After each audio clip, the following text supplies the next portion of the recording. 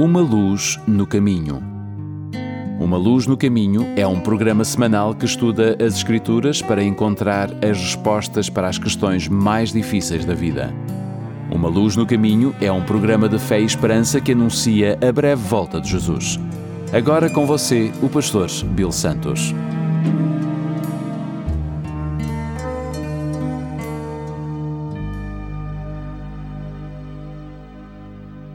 Bem-vindos ao programa Uma Luz no Caminho. O meu nome é Bill Santos. Muito obrigado por estarem conosco.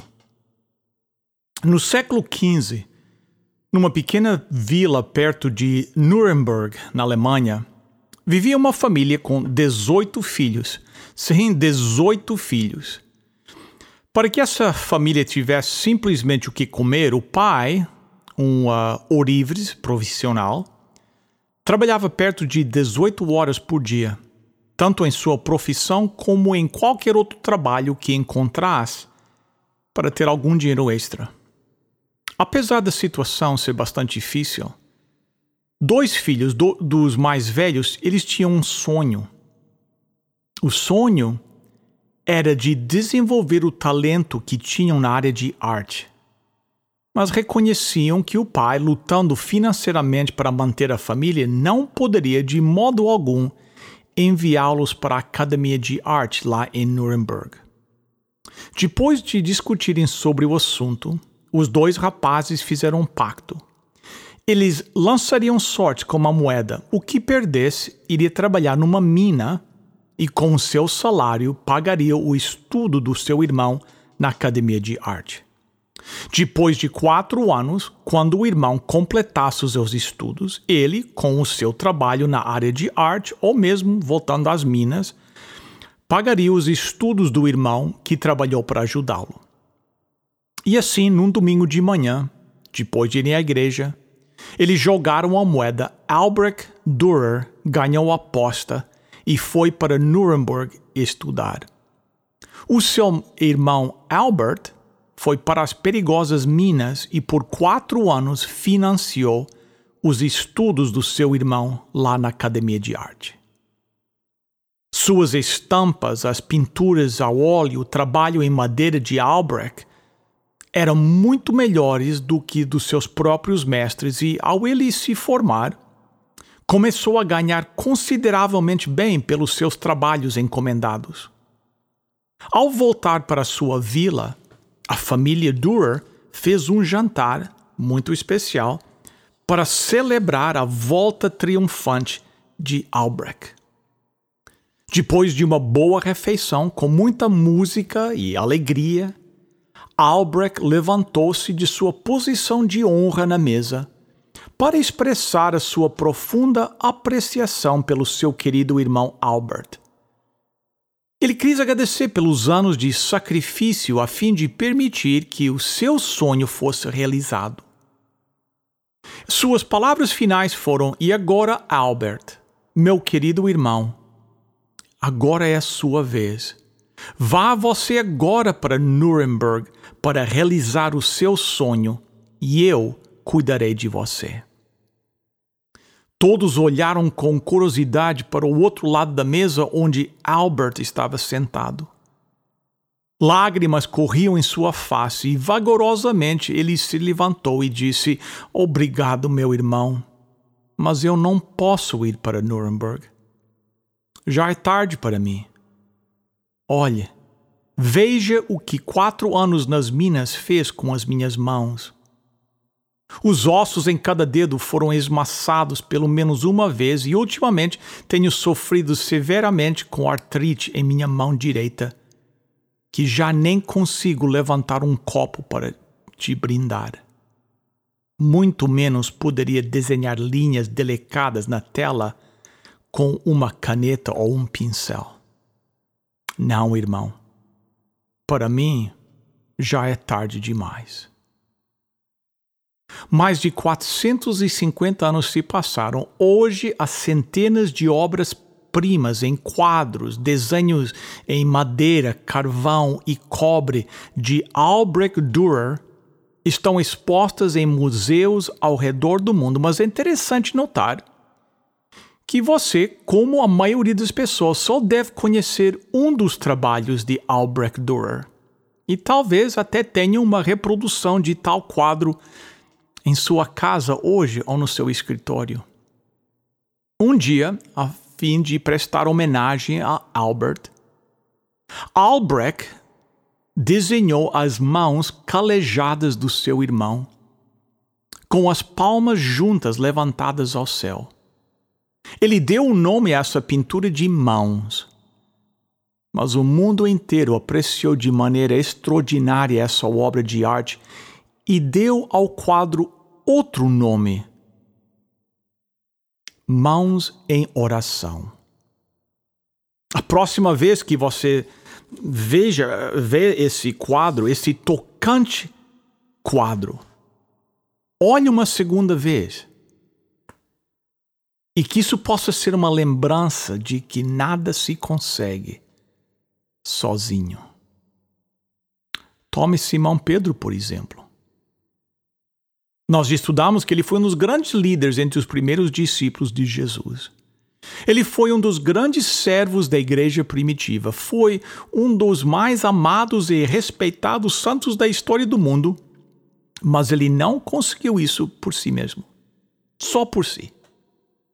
Na verdade, nós devemos muito ao irmão de Pedro, André, pelo presente que ele deu à igreja. Porque foi André quem trouxe Simão Pedro à presença de Jesus. O nome André significa nobre. Ele também era nativo de Betsaida, a pequena vila na Galileia. E como o seu irmão era um pescador. De fato, em Mateus capítulo 4, ele se encontrava no mar quando Jesus apareceu.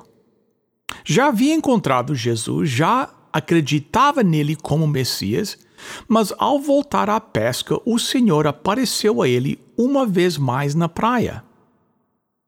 E o chama para segui-lo e fazer dele um pescador de homens. Antes de seguir a Jesus, ele era um judeu piedoso e fiel. Ele também foi um discípulo de João Batista. De fato, foi ao ouvir uma das mensagens de João Batista que sua vida foi transformada. No capítulo 1 de São João, João Batista viu Jesus e disse: "Eis o Cordeiro de Deus." E André estava ali naquele dia junto às pessoas conhecidas como João, também um pescador, e Tiago. André e João ouviram a declaração de João Batista e seguiram a Jesus. Jesus lhes perguntou: "O que é que vocês buscam?" E eles responderam: "Onde o Senhor mora?" Foram com Jesus até onde ele habitava e passaram todo o dia com ele. André então declarou: "Encontramos o Messias." Ao descobrir este fato por si, ele o anunciou ao seu irmão com a mesma declaração: "Encontramos o Messias." Pedro e André moravam juntos, nos diz em São Marcos 1, versículo 29, e certamente compartilhavam de tudo. E André especialmente quis compartilhar com Pedro o Messias. E desde o início ele se tornou parte do grupo íntimo dos 4 discípulos mais próximos. André era muito respeitado. De fato, Felipe, um dia, foi aproximado pelos gregos que lhe pediram: "Queremos ver a Jesus." Você sabe o que Felipe fez? Felipe levou os gregos a André. Por quê? Bem, imagino que Felipe pensava que para alcançar Jesus bastava chegar a André. André era um amigo íntimo de Jesus e era respeitado. No quarto evangelho, o evangelho de São João, André se destaca. Encontramos André 3 vezes no evangelho de João. E todas as vezes ele está realizando algo.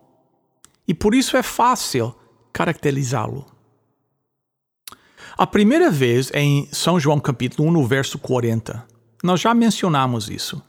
Lá nos diz assim, João 1,40 diz assim: André, irmão de Simão Pedro, era um dos homens que tinha ouvido João falar a respeito de Jesus e por isso o haviam seguido. A propósito, André é sempre chamado de irmão de Simão Pedro. Quem sabe com uma ou duas exceções. Ele é sempre identificado desta maneira. E ele primeiro encontrou seu irmão Simão e lhe contou do encontro com o Messias, que significa Cristo, o ungido, e o trouxe a Jesus. Se você quer saber como caracterizar a vida de André, é simples. Ele era o homem que trazia pessoas a Jesus. A segunda vez que o encontramos é em São João capítulo 6, nos versos 8 e 9. Lá nós lemos então um dos discípulos, André, irmão de Simão Pedro, disse: Está aqui um menino que tem 5 pães de cevada e 2 peixinhos. Mas o que é isso para tanta gente? Vocês conhecem a história? Uma vasta multidão está reunida. Jesus está ensinando, já é tarde, a multidão está com fome. Não há comida suficiente e André traz a Jesus um menino. Um pequeno que tem consigo 5 pãezinhos e 2 peixes. Eu imagino que André imaginava que Jesus poderia transformar o pouco no muito. A terceira vez que encontramos André é em São João capítulo 12. Eu também já fiz menção deste incidente. São João capítulo 12, versos 20 e 21, diz: Entre o povo que tinha da Jerusalém para tomar parte na festa, estavam alguns gregos. Eles foram falar com Felipe, que era da cidade de Betsaida, na Galileia, e pediram: Senhor, queremos ver Jesus. Estes gregos, ou os gentios, se aproximaram de Felipe pedindo que queriam ver a Jesus.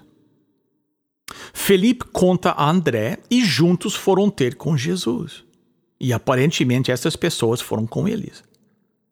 E assim, aonde encontramos André, ele está sempre trazendo pessoas a Jesus. Eu penso que ele sabia que Jesus sempre queria conhecer pessoas, ou que ele cria que não havia nada que Jesus não pudesse resolver, pois a sua característica é levar pessoas a Jesus. Nestes 3 fatos, torna-se bem claro, nesses incidentes. Primeiro, podemos ver André como uma pessoa aberta. André sabia que deveria chegar às ovelhas perdidas da casa de Israel. Ele reconhecia que deveria chegar aos judeus primeiro, depois aos gentios. Mas ele tinha em si o Espírito do Senhor, considerando que Jesus primeiro revelou ser o Messias para uma mulher samaritana. Assim, André não estava limitado a um extremo judaísmo. Isto é, ele não tinha o menor problema em trazer alguns gentios até Jesus. Sentimos uma certa abertura em seu coração. Segundo, podemos ver a sua fé. Ele possui uma fé simples. Eu não posso imaginar o que ele tinha na cabeça ao trazer os 5 pãezinhos e 2 peixes para tão grande a multidão. Não sei o que ele estava pensando. Não sei o que ele estava tentando fazer ao ir à procura de alguém que tivesse um lanchinho com eles. Mas certamente ele tinha alguma fé pensando que Jesus podia transformar aquilo que era tão pouco em muito. A terceira característica que encontramos em André é sua humildade. Ele passou a vida inteira sendo reconhecido como irmão de Simão Pedro. Ao encontrar o Messias, André poderia ter sido tentado a pensar: não vou contar a Pedro. Esta é minha chance de me destacar. Mas a Bíblia diz que a primeira coisa que ele fez foi ele correu para o seu irmão para o chamar, mesmo sabendo que a Pedro entrar naquele grupo, ele ia tomar a liderança. E André passaria para o seu lugar de sempre, sendo conhecido como o irmão de Simão Pedro. Mas André estava mais preocupado com o trabalho a ser feito do que quem o realizaria. Ele pensava mais no reino do que em seus pequenos problemas. Ele é uma daquelas pessoas raras que estão sempre dispostas a tomar o segundo lugar.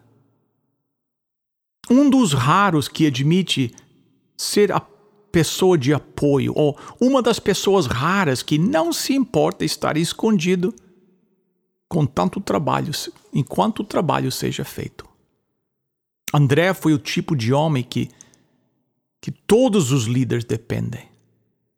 Ele foi o tipo de pessoa que todos reconhecem como a coluna vertebral de todas as organizações, todos os ministérios. Conta-se a história de um pregador metodista chamado Thomas Mitchell. Você nunca ouviu nada sobre ele, eu também não. Mas Thomas Mitchell foi um André. Quando ele faleceu, um grupo de pastores que ministrou com ele escreveu as seguintes palavras descrevendo a vida de Thomas Mitchell. Thomas Mitchell, um velho soldado de Cristo, um homem de poucas habilidades como pregador e que teve uma educação escolar muito pobre. O que acha dessas palavras sendo citadas num enterro? Poucas habilidades, educação pobre. Mas aí levantou-se um dos seus amigos e disse o seguinte: mas o seu trabalho de amor, a sua dedicação, permitiu que ele levasse muitas pessoas a Jesus Cristo. Um homem de poucas habilidades e de uma educação pobre foi usado por Deus para levar Jesus Cristo a um dos maiores pregadores do mundo chamado Thomas Olivers, conhecido como o autor do famoso hino Ao Deus de Abraão louvai. Deus precisa de pessoas como Thomas Mitchell. Deus precisa de pessoas como André. Pessoas que no silêncio e por trás da cortina trabalham para trazer outros a Jesus. E Deus precisa de você, da tua vida e do teu coração. Que tipo de pessoa pode Deus usar para introduzir Jesus Cristo na vida de milhares? Qualquer tipo de pessoa. Não importa o que você é, o que você foi. Apenas importa o que você deseja ser através do poder do Espírito de Deus. Que Deus te abençoe. Em nome de Jesus. Amém. Queridos amigos, chegamos ao momento no nosso programa que nós temos a nossa oferta. Nós temos um livro vindo de Portugal. Já oferecemos antes um livro muito bom chamado Enfrentar a Dor, Conforto e Esperança perante o Sofrimento Humano. Nós gostaríamos de mandar este livro para vocês como oferta do programa Uma Luz no Caminho. Como obter este livro? Ligue agora para 1-800-458-1735. 1-800-458-1735. 1-800-458-1735. Os voluntários estão aguardando a sua chamada. Para hoje é tudo, irmãos. A nossa igreja está fechada, mas vamos estar ao vivo no Facebook às 11 horas da manhã. Até a próxima semana. E lembre-se, lâmpada para os meus pés é a tua palavra e luz para o meu caminho.